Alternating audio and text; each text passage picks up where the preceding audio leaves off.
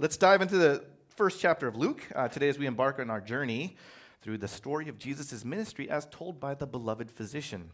We're right at the beginning of this book, just after this short little prologue that was 4 verses, and today we're going to begin the actual narrative. We're covering verses 5 all the way through 56, which is a lot of text. It'll be all stuff that happens before Jesus is born in the story. Just as a fair warning, there's a lot of deleted material, stuff that didn't make it into the sermon because of the issue of length.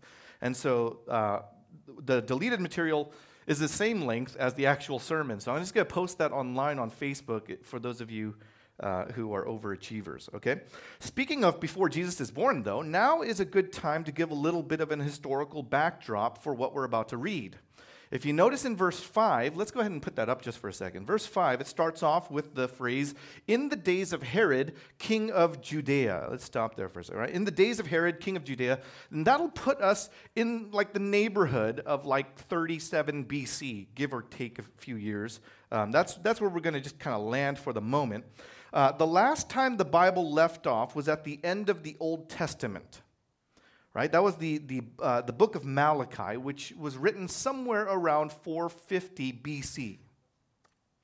So during that time, from 450 BC to like around now, 37 BC, something like that, right? For that whole time, no prophet has been seen in Israel. No prophet has been prophesying in Israel during that time, meaning God has not directly spoken to his people for 400 years. And so they call it 400 years of silence. It has been 400 years where heaven has not spoken to us. And it's not just prophecy through prophets. God hasn't sent angels either. The last time an angel was talked about was in about 520 BC in a lion's den with a guy named Daniel. And just before that, just a little bit before that, there's this issue with the fiery furnace with Daniel's friends, Shadrach, Meshach, Abednego. They're in a fiery furnace, and an angel is there too. And that is a moment of miraculous work where God preserved the lives of these men in this fiery furnace. They didn't die, they didn't burn up. And that is the last known miracle. Technically, the only miracle workers in the Old Testament are Moses, and then Elijah and his buddy Elisha. And they're centuries apart. So miracles aren't like a normal thing that happen all the time. They happen in very specific individuals. Moses, Elijah, Elisha, and then Jesus and the apostles. That's it, right? So don't think that miracles are things that we're all supposed to be just throwing around. But miracles haven't been seen for over 500 years. Angels have not been seen for over 500 years. Prophecy has not been heard for 400 years. It is a screaming silence, a haunting absence. Where is the Lord? Where is God? What happened to all these promises of deliverance for Israel? What happened to all this talk of the eternal kingdom that would break all the other kingdoms? Where is the promised Messiah, the promised Savior? Well, today, starting here in Luke 1, the wait is over, and God will send an angel to give a prophecy about a miracle, about a baby boy that would be born. And he'll do it twice. First, he'll do it for a very old priest, and then he'll do it for this very young peasant girl. Let me show you the structure of what we're going to go through today. If you're taking notes, we're going to go in 4 movements. First, we're going to talk about the announcement to Zechariah, and then I'm going to tangent hard to talk about John the Baptist. Then I'm going to come back and talk about the announcement to Mary. And then we're going to talk about John and Jesus in the womb. Okay, let's start with the announcement to Zechariah, which is verses 5 through 25. I'll start in verse 5. This is what it says. In the days of Herod, king of Judah, there was a priest named Zechariah of the division of Abijah. And he had a wife from the daughters of Aaron, and her name was Elizabeth, and they were both righteous before God, walking blamelessly in all the commandments and statutes of the Lord. But they had no child, because Elizabeth was barren, and both were advanced in years. Now, while he was serving as priest before God, when his division was on duty, according to the custom of the priesthood, he was chosen by lot to enter the temple of the Lord and burn incense. And the whole multitude of the people were praying outside at the hour of incense. Now, let's stop there for a second. Meet Zechariah. He's one of the 18,000 priests at the time. Priests, they would do kind of like what pastors do today. They mediate a bit between God and man. They conducted animal sacrifices and pronounced blessings. So those things priests did that, well, pastors don't do that, but they did counsel and they did teach scripture weekly in their towns. So that's something that they would do. Now, when they did the animal sacrifices and things, they would do that at the temple. Now, you should know there's only one temple.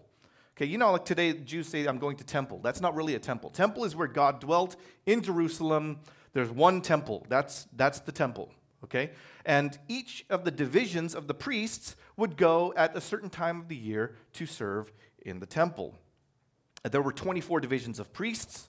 That happened in 1 Chronicles 24, and the 24 divisions of priests all had a different head of the division. Abijah was one of the divisions. That's one of the guys, and Zechariah the priest happens to be part of that division. That's how it worked. And what would happen is a division of priests would go and serve in the temple for part of the year, right? And then there would be this lottery of like, you'd go and you'd serve, but then someone can go inside the temple. When your division goes to serve, this happens for 2 weeks. 1 week of the year, and then you go back home, and then come back later for a second week. Your division does that. But once in a lifetime, if you got lucky and won the lottery, you, when your division is serving for that week, could go inside the temple to serve by giving the incense offering. Now, Zechariah is serving with his division in the temple for one of the 2 different weeks of the year. And a whole multitude of people are praying outside. Remember that. Just kind of hold on to that, okay? Table that for a second. A whole multitude of people are praying outside. Now, Zechariah is a priest, which means he's a Levite. He's a son of Aaron is the way that they refer to it. And his wife is also a daughter of Aaron. So she's also from a priestly family. She's a PK. She's a priest kid, right? So they're both priest kid, that's how it is. And they're married, and I love the way that their names kind of come into play here, because Elizabeth being a Levite, and then Aaron being Levite, if you look at their names, Zechariah and Elizabeth, Zechariah means God remembers, which is going to be, relevant. Elizabeth means my God is faithful. And that's going to be relevant. Now, verse 6 says that both of them were righteous before God. They're walking blamelessly in all the commandments and statutes of the Lord. That doesn't mean that they never sin. It doesn't mean that. Believers are frequently called the righteous ones in the Old Testament. It's always a name that to describe believers. That's like, you'll see that in Psalm 1:6 or in Psalm 37:29, a bunch of times in the Proverbs, etc. Noah was blameless and righteous. That doesn't mean he was sinless. Genesis 6:9. Job was blameless and righteous, but he wasn't sinless. Job 1:1. Right? Zechariah and Elizabeth are like them. They're faithful believers. They care about God. They are repentant of their sins, but they're not sinless. Even when you go to church, you're supposed to have leaders who are blameless, leaders who are righteous. That doesn't mean they never sin. It just means that their hearts are right before the Lord. Like even when they screw up, they come clean before God, right? Well, they're 2 righteous people, Zechariah and Elizabeth. How blessed, right? But if you think about it, probably nobody else thought that these 2 were blessed. Probably nobody else thought that these 2 were righteous. Why? Because, as it says in verse 7, they had no child. Elizabeth was barren. And it wasn't like she was just barren for a few years. She was barren for her whole life. She's advanced in years. That means that they're over 60 years old and that both of them are past the age of having children. And so they're too old to have kids. So their destiny is now written. They're advanced in years. and they have no children. In ancient cultures, including Israel, the most severe shame a Jewish woman could bear was being childless. That kind of comes up in Deuteronomy 28, if you want to follow that up. Rabbis said that there were 7 types of people that are excommunicated from God. 7 types of people that can't come near God. The first is a Jew who has no wife. And then the second is a Jew whose wife has no child. Now that's a very terrible false teaching. And that's something that would lend to this idea in this ancient culture that this married couple is not blessed. You get married as a teenager in that culture. You know, you get married for girls, usually you get engaged around 12, and for guys around 14. So these two people have been married for over 50 years. No child. People would look at childless Elizabeth and think God must hate her, or God must hate Zechariah. One of them is excommunicated from God. They'd think that they're not blessed. And yet Luke wants us to know, as the reader, he wants us to know with absolute certainty that they're not cursed, but that they were righteous and blameless and followed all the commandments of God. So God is not mad at them. God doesn't hate them. They have no child, but that is not at all indicative of their standing before the Lord. He wants us to know that they weren't excommunicated from God, but they were righteous, they were blameless, and God was going to do something through them. God had a reason for things. God remembered. God is faithful. Every day at the temple, in the morning and in the evening, there was a sacrifice of the animal on the brazen altar. It's burnt, the altar of burnt offering. It was right outside the temple. So you have the temple. Outside its doors is a brazen altar, or the altar for burnt offering. And every morning and evening, there would be an animal sacrifice there. That's the sacrifice of a spotless lamb. Every morning, every evening in Israel. Always a spotless lamb without blemish, without defect. That was the way to remember that we need to be clean before the Lord. A spotless lamb has to die in our place. At the time of the sacrifice, in the morning and the evening, there was also the offer of incense. And like I said, not every priest can do that. Only one priest does it at a time, and you only do that once in your lifetime. That's a maximum amount of times that you can do it. So that priest, his job, it's a great honor if you were to get this thing. Your job as the priest was to basically just take some coals from the brazen altar outside, and then you go inside the temple. This is right after the burnt offering, in the morning and in the evening. Right? You take some coals, you go inside the temple, and inside the temple, there's an altar for incense. So you put the coals on the altar, and then you put incense there, and you burn the incense. And that incense would give off a smoke. It'd be aromatic. And that smoke would go up from this golden bowl where everything's placed, and it would be a visual symbol of the prayers of Israel rising up to heaven. Zechariah was chosen seemingly randomly, seemingly by lot, but truly by the sovereign hand of God. Zechariah was chosen, selected by divine providence to give the incense. I'll show you a picture. He'd walk into the temple like that. And if you notice, the priest in the picture is standing before this tiny little altar where he's going to burn incense. Then there are steps up, and then on that stage, there's going to be this big curtain.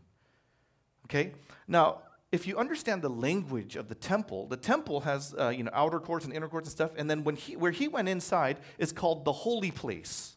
Where Zechariah would be standing is the holy place, right at the altar of incense. Okay? Then there would be those steps and then a curtain, and behind that curtain is where God would dwell with the Ark of the Covenant, right? There's a big box with the seraphim on either side. But he'd be right there. God would be there in the most holy place, or the Holy of Holies. So this is the closest that any priest would get to the presence of God.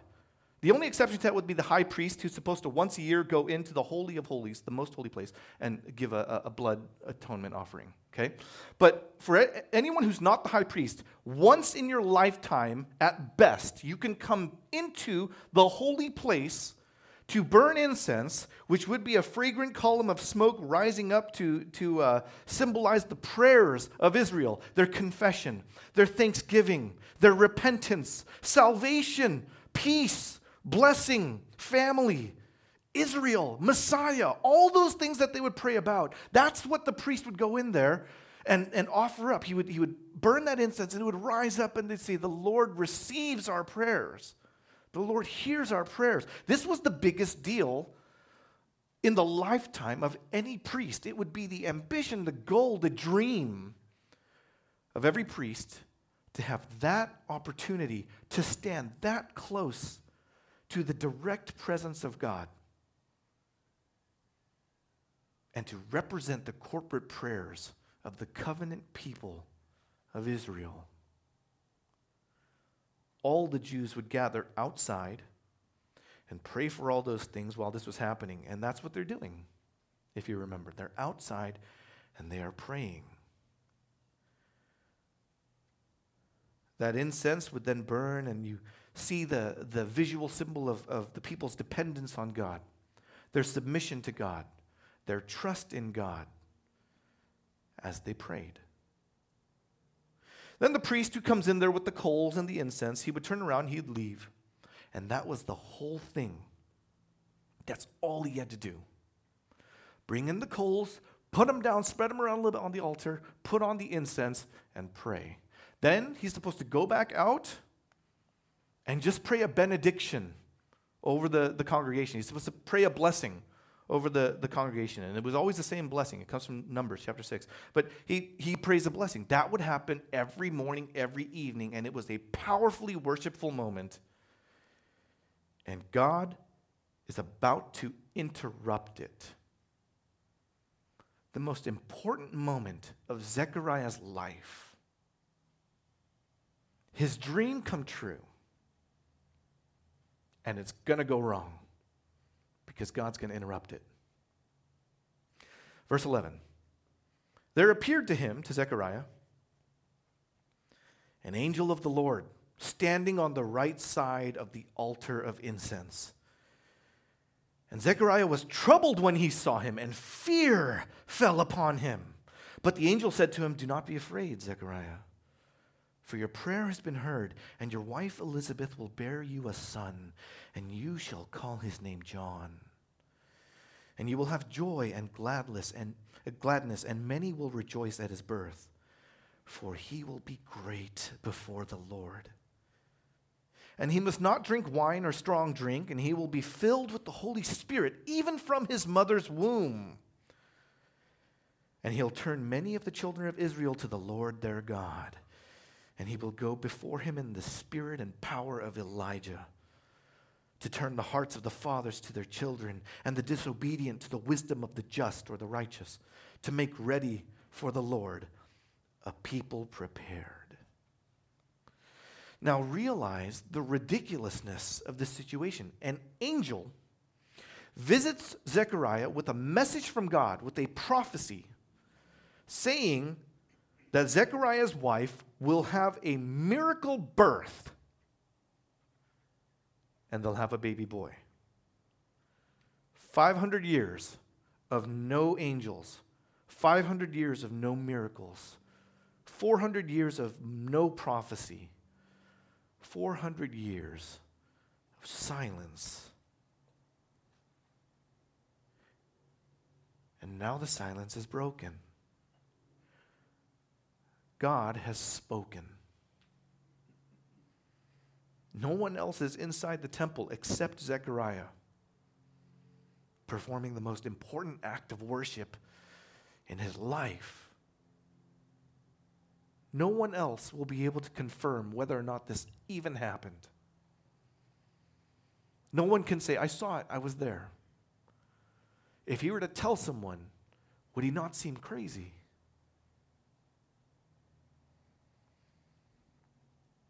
An angel appeared, It wasn't symbolic. It wasn't imagined. It wasn't some vision that he was just having. An angel appeared, specifically to the right side of the altar. He was right there, physically manifest. It should be amazing for an angel to appear in the temple with you. If an angel showed up, you should say, awesome, this is incredible. And yet, for some reason, Zechariah was troubled. He was afraid. Fear gripped him. Why? Well, that kind of happens every time an angel appears in the Bible. The angels that appear in the Bible, they're never, they're never blonde Caucasian women with white robes. That's never it. And they're not accompanied by a boys' choir and a spotlight. Whenever an angel appears, there's always terror. And more so, I think, for Zechariah, and you'd kind of just have to process this for just a moment. Zechariah is in front of the most holy place, in front of the presence of God. He's going to walk up to God. The high priest goes in there only once a year. This priest is walking up. He's like, this is the closest I'll ever get, right? This is the closest I'll ever get. When the high priest goes in there once a year, you know how they like prepare for that? They're like, okay, high priest, you're going to go in. You're going to be in the presence of God. So let's put a rope around you that we'll hold on to from outside, and we'll have bells hanging off you so that when you go in there, we keep hearing you move around, ding-a-ling, ding-a-ling, ding-a-ling. And then if you're unworthy before the Lord, God will just kill you. You will drop dead. You can't come before the Lord with sin resident in your heart. And so if you do that, if you go unworthy before the Lord, you drop dead instantly. And if that's the case, we hear thump. And there's no more bell ringing. There's no more ding-a-ling. And so they go, well, what's going on? They tug on the rope. They don't get a tug back. Ping, no pong. So then they just tug the rope and they got to pull the body out. Be like, well, better luck next year. Zechariah is in this moment, standing before the presence of God, knowing unworthiness, falling short of the presence of God, falling short of the glory of God, deserves death. The wages of sin is death. He must be terrified to walk in there with the coals, wondering, did I pray enough? Did I confess it? Did I repent truly? Do you ever do that? Did I truly repent? Am I really clean before the Lord? Did I say everything I needed to say and just make sure my heart is okay with him and stuff? He's walking in there. He's doing that. He's like, I think it's okay. It's okay. Here's the incense. We're good. We're good. And this angel appears and he's just like, oh no, I'm going to die. Like this is how it happens. And there's no rope around my body, so I'm just going to decompose in here. He sees an angel appear. He's troubled. He's freaking out. Because for a second, he was thrilled to do the incense thing, but now it's terror. He stands before the glory of God because that's the angels kind of like exude that. The angels are glorious whenever they appear. People are terrified. You see that in Judges 6:13, Isaiah 6, Ezekiel 1, Daniel 8, and Daniel 10, Luke 1, verse 29, Luke 2, Revelation 1, Revelation 19. You see it everywhere. Whenever angels appear, people are terrified. So here's Zechariah being terrified just like everybody else. And the angel tells Zechariah not to be afraid. That's the memorized greeting of every angel. You know, like if you're going to go to another country, you learn how to greet. If you're going to go to Mexico, you learn how to say hola. You know, you're going to go to France, you learn how to say bonjour. Angels are like, I'm going to go to earth. And they're like, okay, learn how to say this. Do not be afraid. That's how you say hi in human. Do not be afraid. So the angel says, do not be afraid. And when he explains it to Zechariah, he says, don't be afraid, Zechariah. Your prayer has been heard. Your wife will have a son. You're going to call him John. Zechariah, Elizabeth, and John. John, whom we'll just be calling, for clarity, John the Baptist. Some people who are not Baptists like to say John the Baptizer. It's fine. Either or. But I love how all three names are showcased there in verse 13. All three names are there. Zechariah and Elizabeth are over 60 years old now. And God is answering their prayers, the prayers that they prayed so many years ago when they were teenagers and for decades as they grew, as they prayed, God, give us a child. God, remove our curse. God, take away this disgrace and this dishonor. Are you mad at us? Do you hate us? Did we do something wrong? Can I stand before you and offer anything? And the angel says, God remembers. God is faithful. You'll have a son, you'll call him John, which means God is gracious.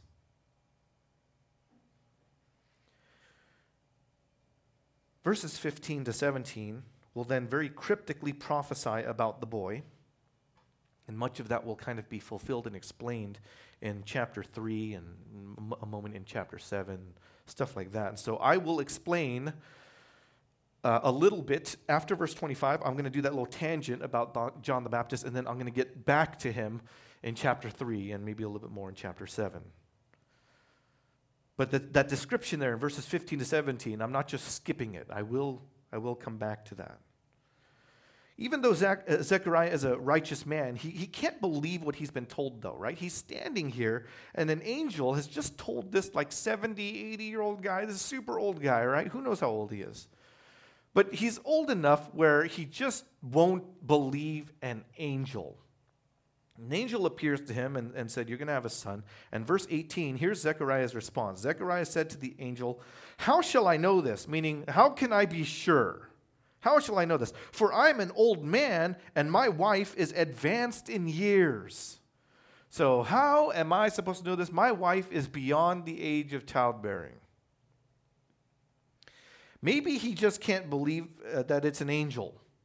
Maybe that's the part he's having trouble with. Or maybe he's having trouble with the fact that God is now speaking. There's actually a prophecy after 400 years. Or maybe he's having trouble believing that there's going to be a miracle. It's not that easy to believe that this advanced in years couple is going to have a baby.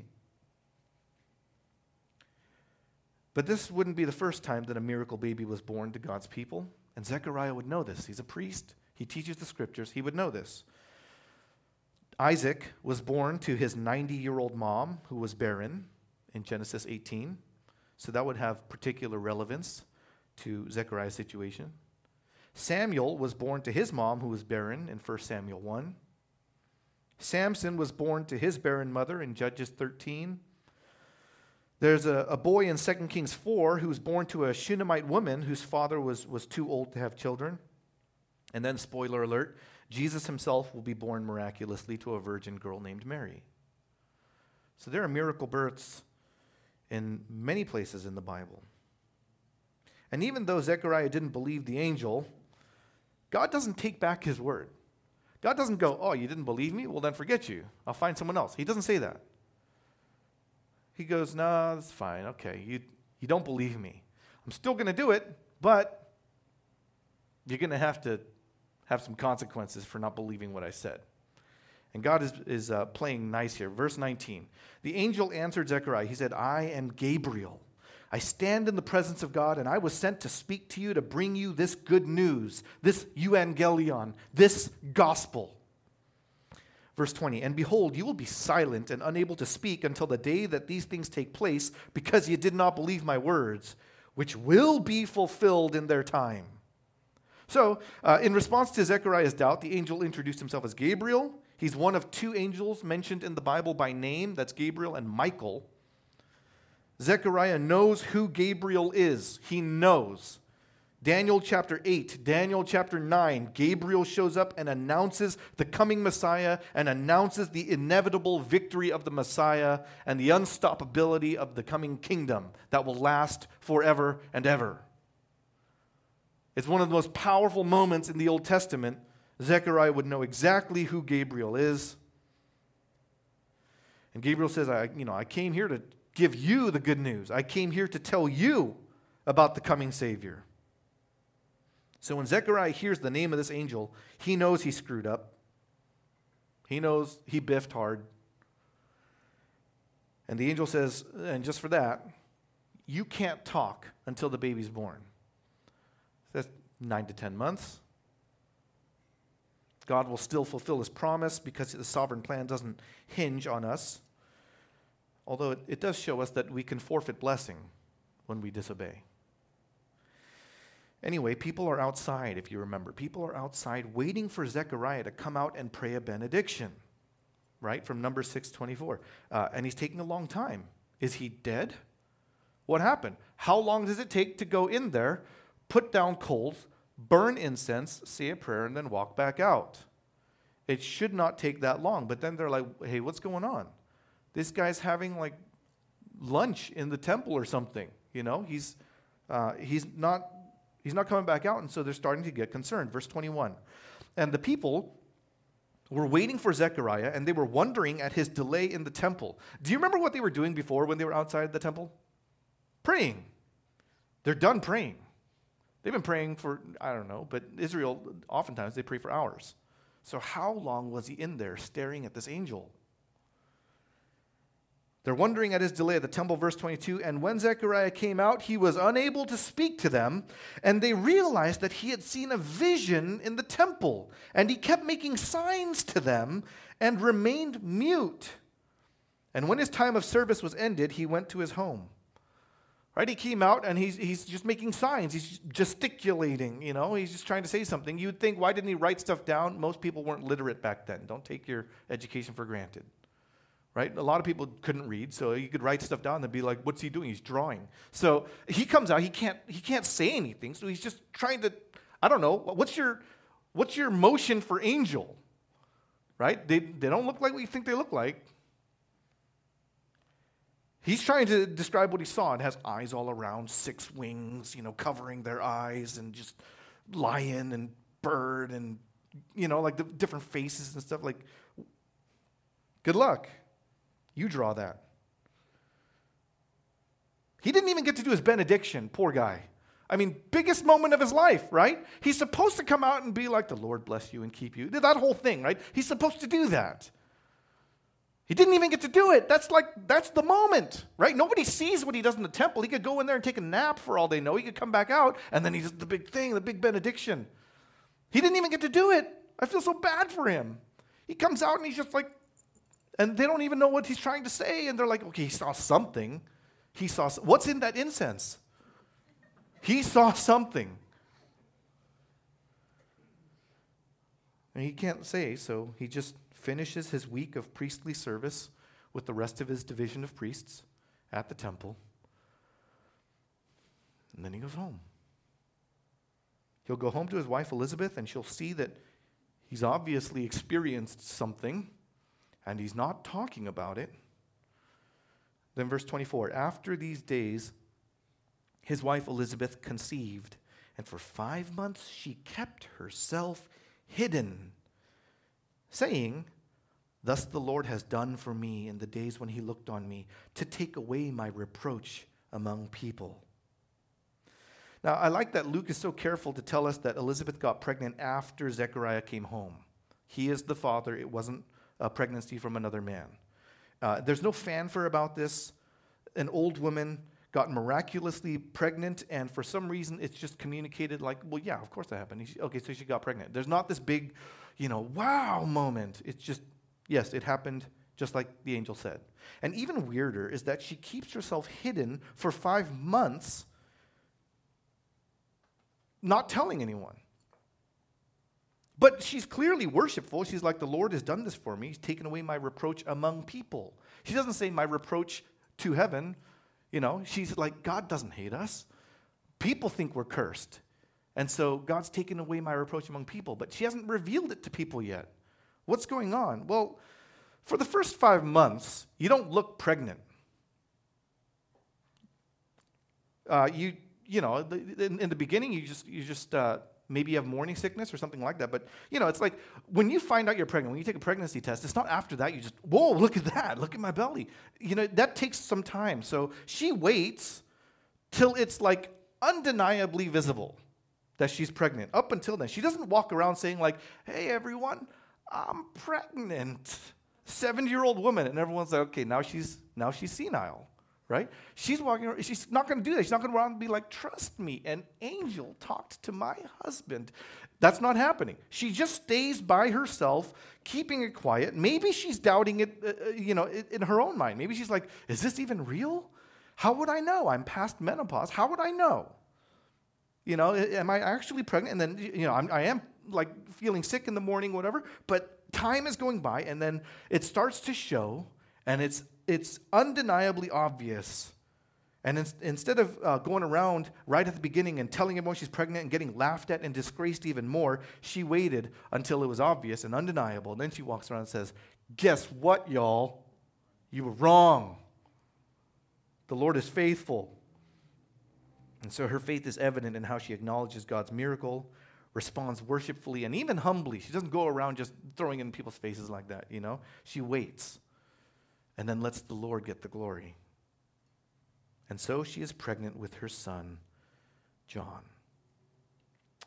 Let's talk about John for a second. I'm going to tangent into this guy, okay? I told you verses 15 to 17 give you a cryptic description. I want to just talk about that for a little bit, and I'll get more to it in chapter 3. The last book of the Old Testament is Malachi, and in Malachi, it's said that before the Messiah comes, there would be a forerunner or a herald. Malachi 3, verse 1. God says, behold, I send my messenger. He will prepare the way before me. So a messenger or a forerunner or a herald will prepare the way before Messiah comes. Chapter 4, verse 5. Behold, I will send you Elijah the prophet before the great and awesome day of the Lord. L-O-R-D, capital letters. I will send you the prophet Elijah before the great and awesome day of Yahweh comes. And he will turn the hearts of fathers to their children, and the hearts of children to their fathers, lest I come and strike the land with the decree of utter destruction. Now, if you look at that, it kind of sets you up. The Jews expected the prophet Elijah to return from the dead. They expected Elijah to come back. He spoke for God back in his day when he was alive. He spoke for God. He confronted false religion. He overthrew evil. He would be the herald to the Messiah, a forerunner, a herald, a messenger. Announces the coming of a king. That's what they do. That's what a herald does. And so you announce the coming of a king and you prepare a road. You literally would start construction if there was no road there. And you would prepare people to receive him. You'd tell them to get ready, announce it all. They all bring gifts and things and they get dressed up. He makes sure people are ready for the king. That was the purpose to John the Baptist. He would be a forerunner, a herald. He confronted the corruption of the Jewish and Roman leaders. He called people to repentance. That's what he would do, and that's what he will do. That's what we'll watch him do as we go through the Gospels. He would turn the hearts of Israel to the Lord because Israel had gone astray, so he calls them to repentance. He would turn the hearts of the disobedient to the wisdom of the just or the righteous. That's calling them to repentance. He would turn the hearts of fathers to their children and vice versa, meaning he would unite generations of Jews under the banner of the Messiah. And he was waiting for the Messiah to arrive so that all the people that would follow him, he would point to Jesus, to the Messiah and say, follow that guy. That's the guy you want. He was waiting, after centuries of a spotless lamb without blemish being slain every morning, every evening, he wanted to just go, hey, everybody, everyone who's hearing my message, behold, that's the Lamb of God. Everything you've done before that is a symbol, but that's the Lamb, which is precisely what he says in John chapter 1. Oddly, John shared the same fashion as Elijah the prophet. And he also lived in the wilderness like Elijah the prophet, and he ate desert food like Elijah the prophet. Look at 2 Kings chapter 1, verse 3. It says that Elijah wore a garment of hair, that's camel hair, with a belt of leather about his waist. It is Elijah the Tishbite. So John the Baptist resembles Elijah, but we have to then just directly answer the question, is John Elijah? Is he the one that Malachi spoke of? Well, in John chapter 1, verse 21, someone asks him that. Look, it says, the people asked him, what then? Are you Elijah? And he says, I am not. Are you the prophet? Spoken of in Deuteronomy.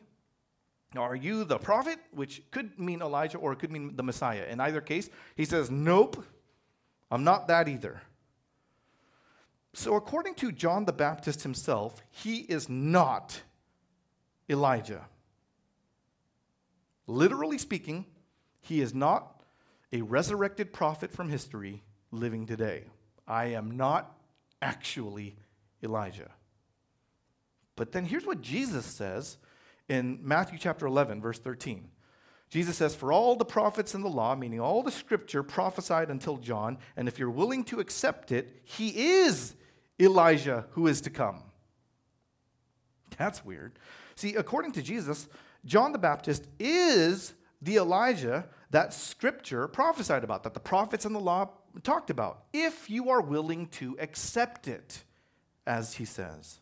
That means if you accept what the scriptures say, then John fulfills the Elijah prophecy.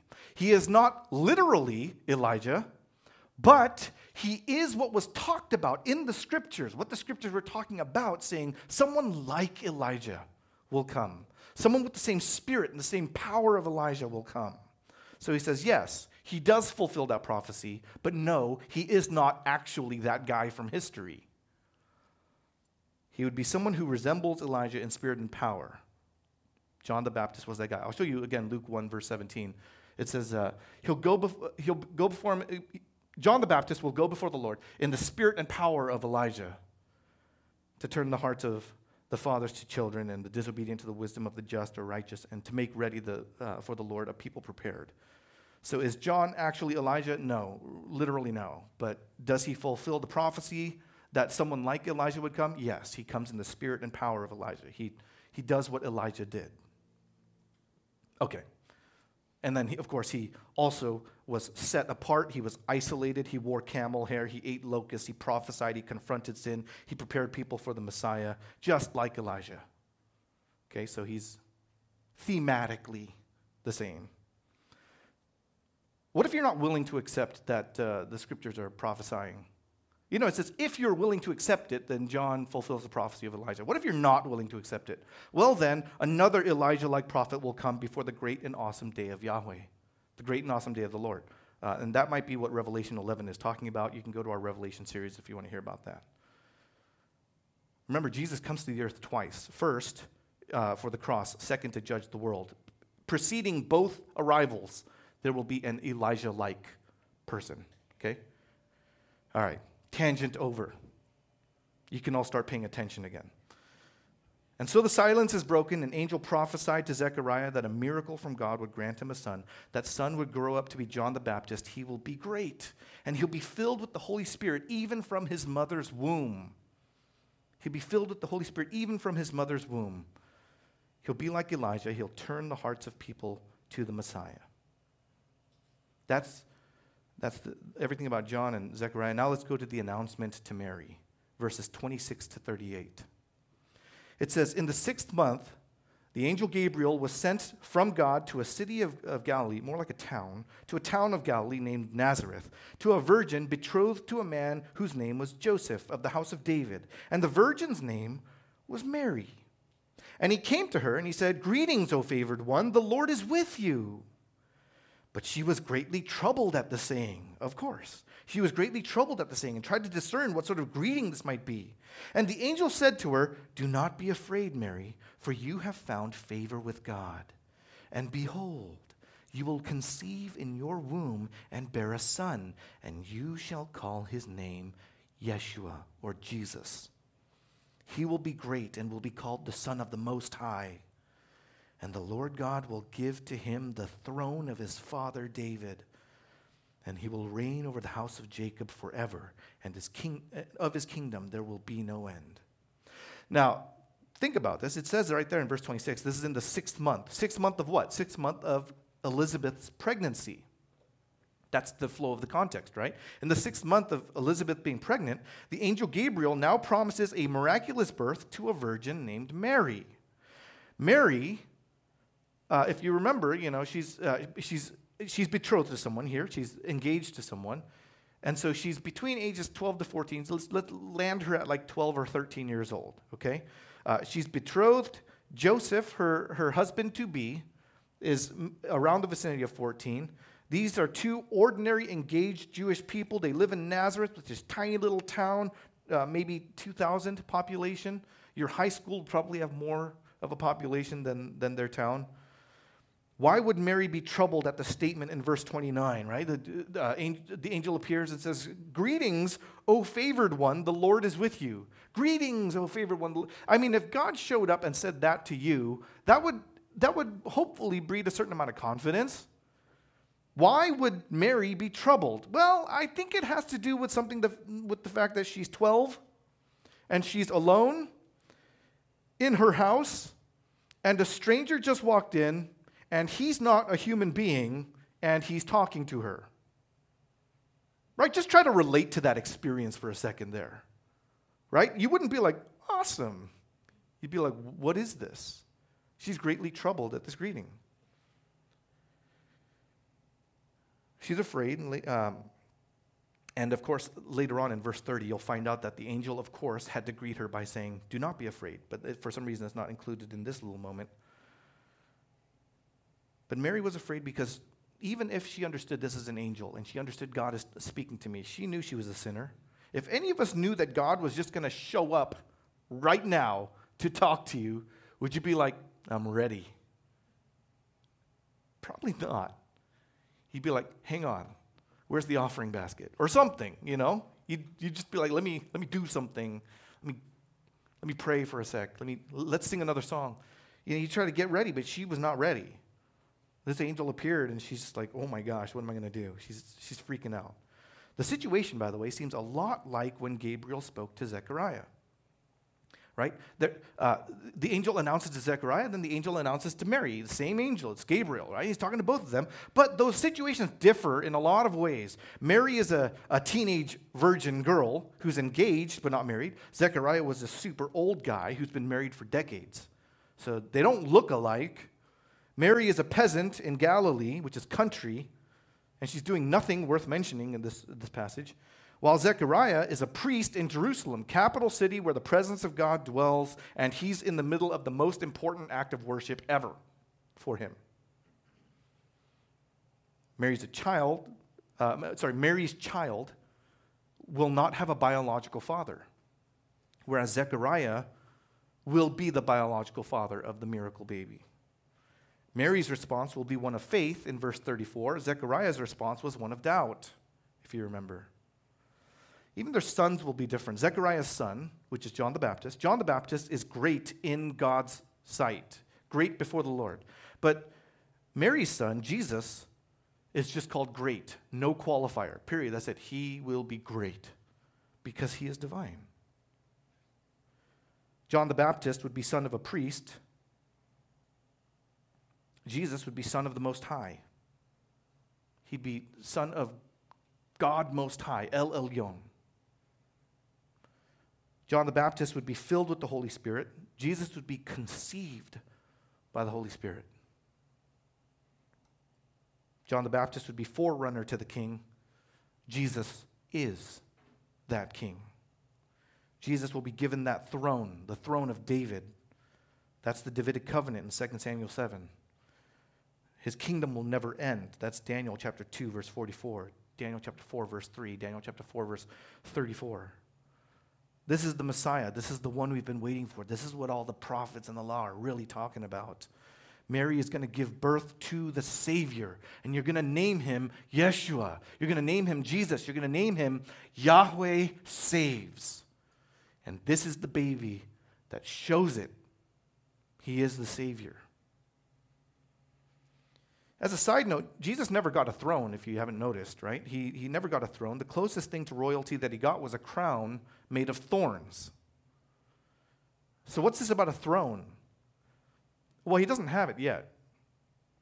He does rule over his people. He is king, and his people they worship him and they submit to him, and he rules over them spiritually as Lord and King. But when he returns to the earth to judge the earth and reclaim the earth, he destroys his enemies. That's when he sets up an actual physical, political kingdom on earth for 1,000 years. And then all sin will be sin and evil will be eternally destroyed after that 1,000 years, and his kingdom will be transplanted on a brand new earth forever and ever.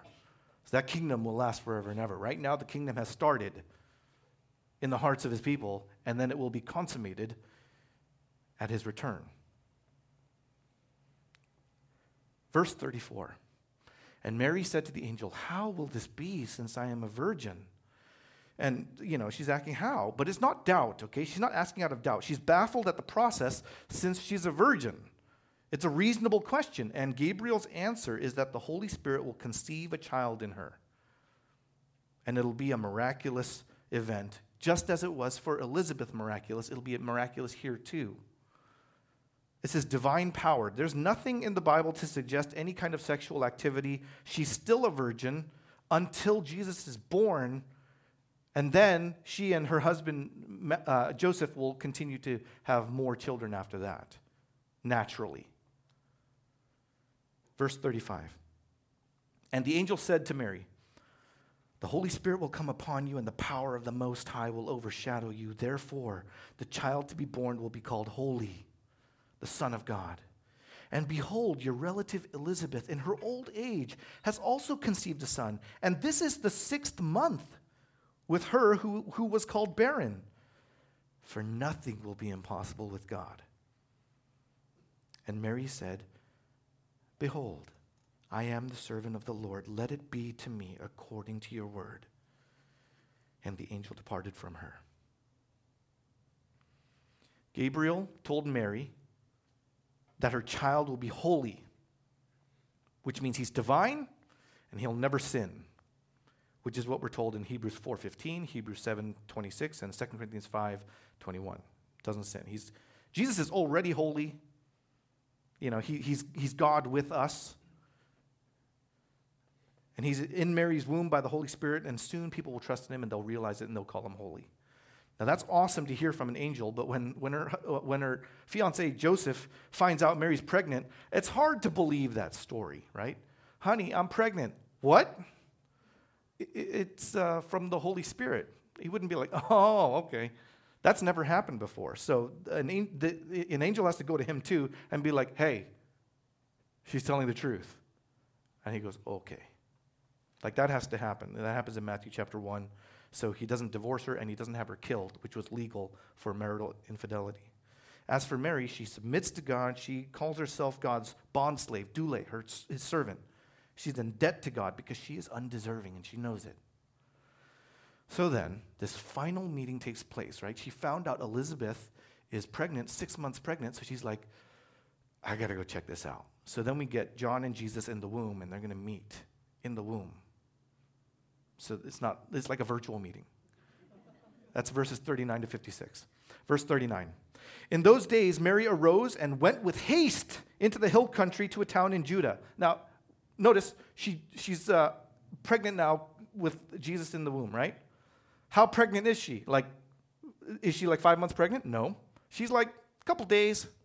So does she show? No. She goes in haste to the hill country to a town in Judah, verse 40, and she entered the house of Zechariah and greeted Elizabeth, ignored Zechariah. And when Elizabeth heard the greeting of Mary, the baby leaped in her womb, and Elizabeth was filled with the Holy Spirit, and she exclaimed with a loud cry, "Blessed are you among women, and blessed is the fruit of your womb, and why is this granted to me that the mother of my Lord should come to me? For behold, when the sound of your greeting came to my ears, the baby in my womb leaped for joy. And blessed is she who believed that there would be a fulfillment of what was spoken to her from the Lord." Now, why was this meeting important? Why did these two have to meet? Why did Mary have to meet Elizabeth? And why did Jesus and John have to, in the meeting, or in the womb, meet each other? Why did that have to happen?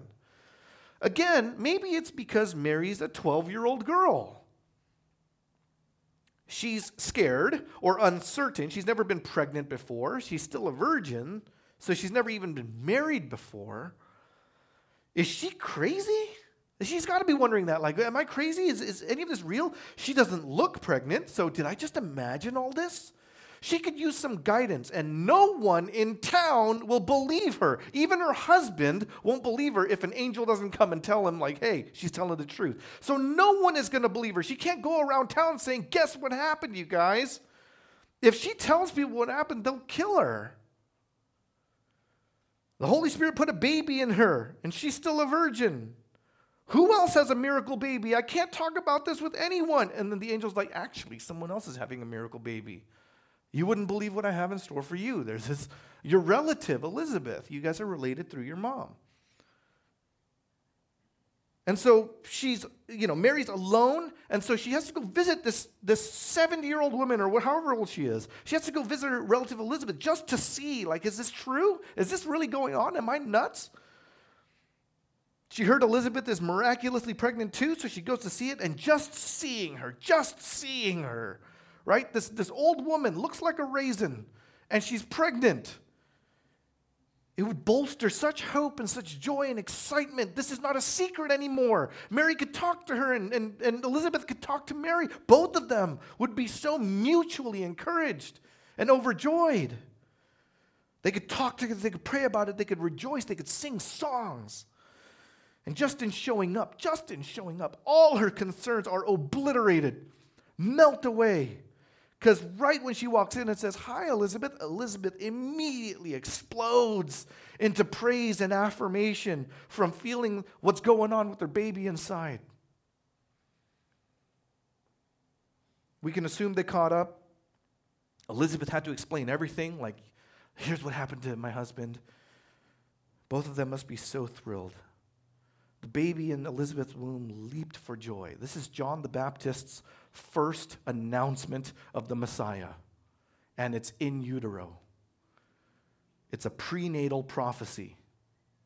This is not completely without precedent. In Genesis 25, this woman, Rebekah, has 2 twin boys in her womb, Jacob and Esau. In Genesis 25, verses 22 to 23, the twin boys are struggling with one another, and then God goes, that's a prophecy of how there will be 2 nations that will struggle with each other, come for their loins. So if God wants to use prenatal prophecy, he's done it before, and he does it here with John the Baptist. Did the baby John the Baptist know what he was doing? No, of course not. He's a baby. But he's filled with the Holy Spirit, even in the womb.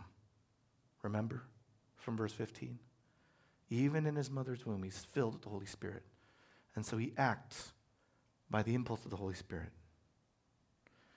That's why when she reflects on how the Savior, that Mary will reflect on the Savior, whom she needs and whom we need, she'll reflect on the baby in her womb, and so she too bursts out with this anthem of praise. It says in verse 46, and Mary said, my soul magnifies the Lord, and my spirit rejoices in God my Savior. For he has looked on the humble estate of his servant. For behold, from now on all generations will call me blessed. For he who is mighty has done great things for me, and holy is his name. And his mercy is for those who fear him from generation to generation. He has shown strength with his arm. He has scattered the proud in the thoughts of his hearts, in the thoughts of their hearts. He has brought down the mighty from their thrones and exalted those of humble estate. He has filled the hungry with good things, and the rich he has sent away empty. He has helped his servant Israel in remembrance of his mercy, as he spoke to our fathers, to Abraham, and to his offspring forever. Verse 56, and Mary remained with Elizabeth about 3 months and then returned home. This here, what Mary just speaks forth, is called Mary's Magnificat, which is from the Latin, which means exalts. Mary exalts the Lord. She exalts God in a song of worship, which should inform our own songs. Right? Her song is internal and it's intense. My soul magnifies the Lord. We don't sing worship songs to get you in the mood for the sermon. We sing worship songs because something in our souls needs to praise God. The songs are for him, not for us. Her Magnificat is reflective and it's humble. She doesn't just sing, I love you, I love you, I love you, a whole bunch to get herself into some emotional frenzy. She speaks the word, declaring what God has done, recognizing his might and his faithfulness and his righteousness and his grace. She states in her Magnificat why her soul magnifies him. Mary worships for what God is doing for her personally. And she worships for what God is doing for others communally. Mary got there when Elizabeth was 6 months pregnant. She stayed there for 3 months. And she left when Elizabeth was 9 months pregnant, just before Elizabeth would give birth. And that's where we have to pick it up next time. 500 years, no one had seen a miracle. 500 years, no one had seen an angel. 400 years, no one prophesied a prophecy. 400 years of haunting silence from heaven. And finally, the silence is broken. The waiting is over. God has spoken. God remembers. God is faithful. God is gracious. God is with us. God is Yahweh. Yahweh saves. Yeshua. Jesus is the Savior. If you believe it, say amen. Let's close our eyes.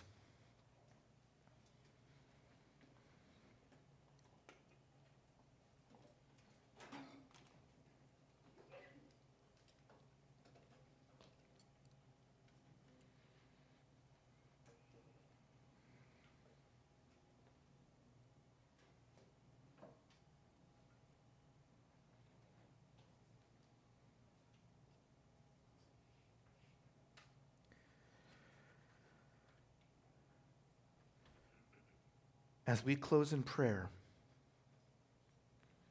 I will give to you the blessing that Zechariah was unable to give. From Numbers 6, verse 24.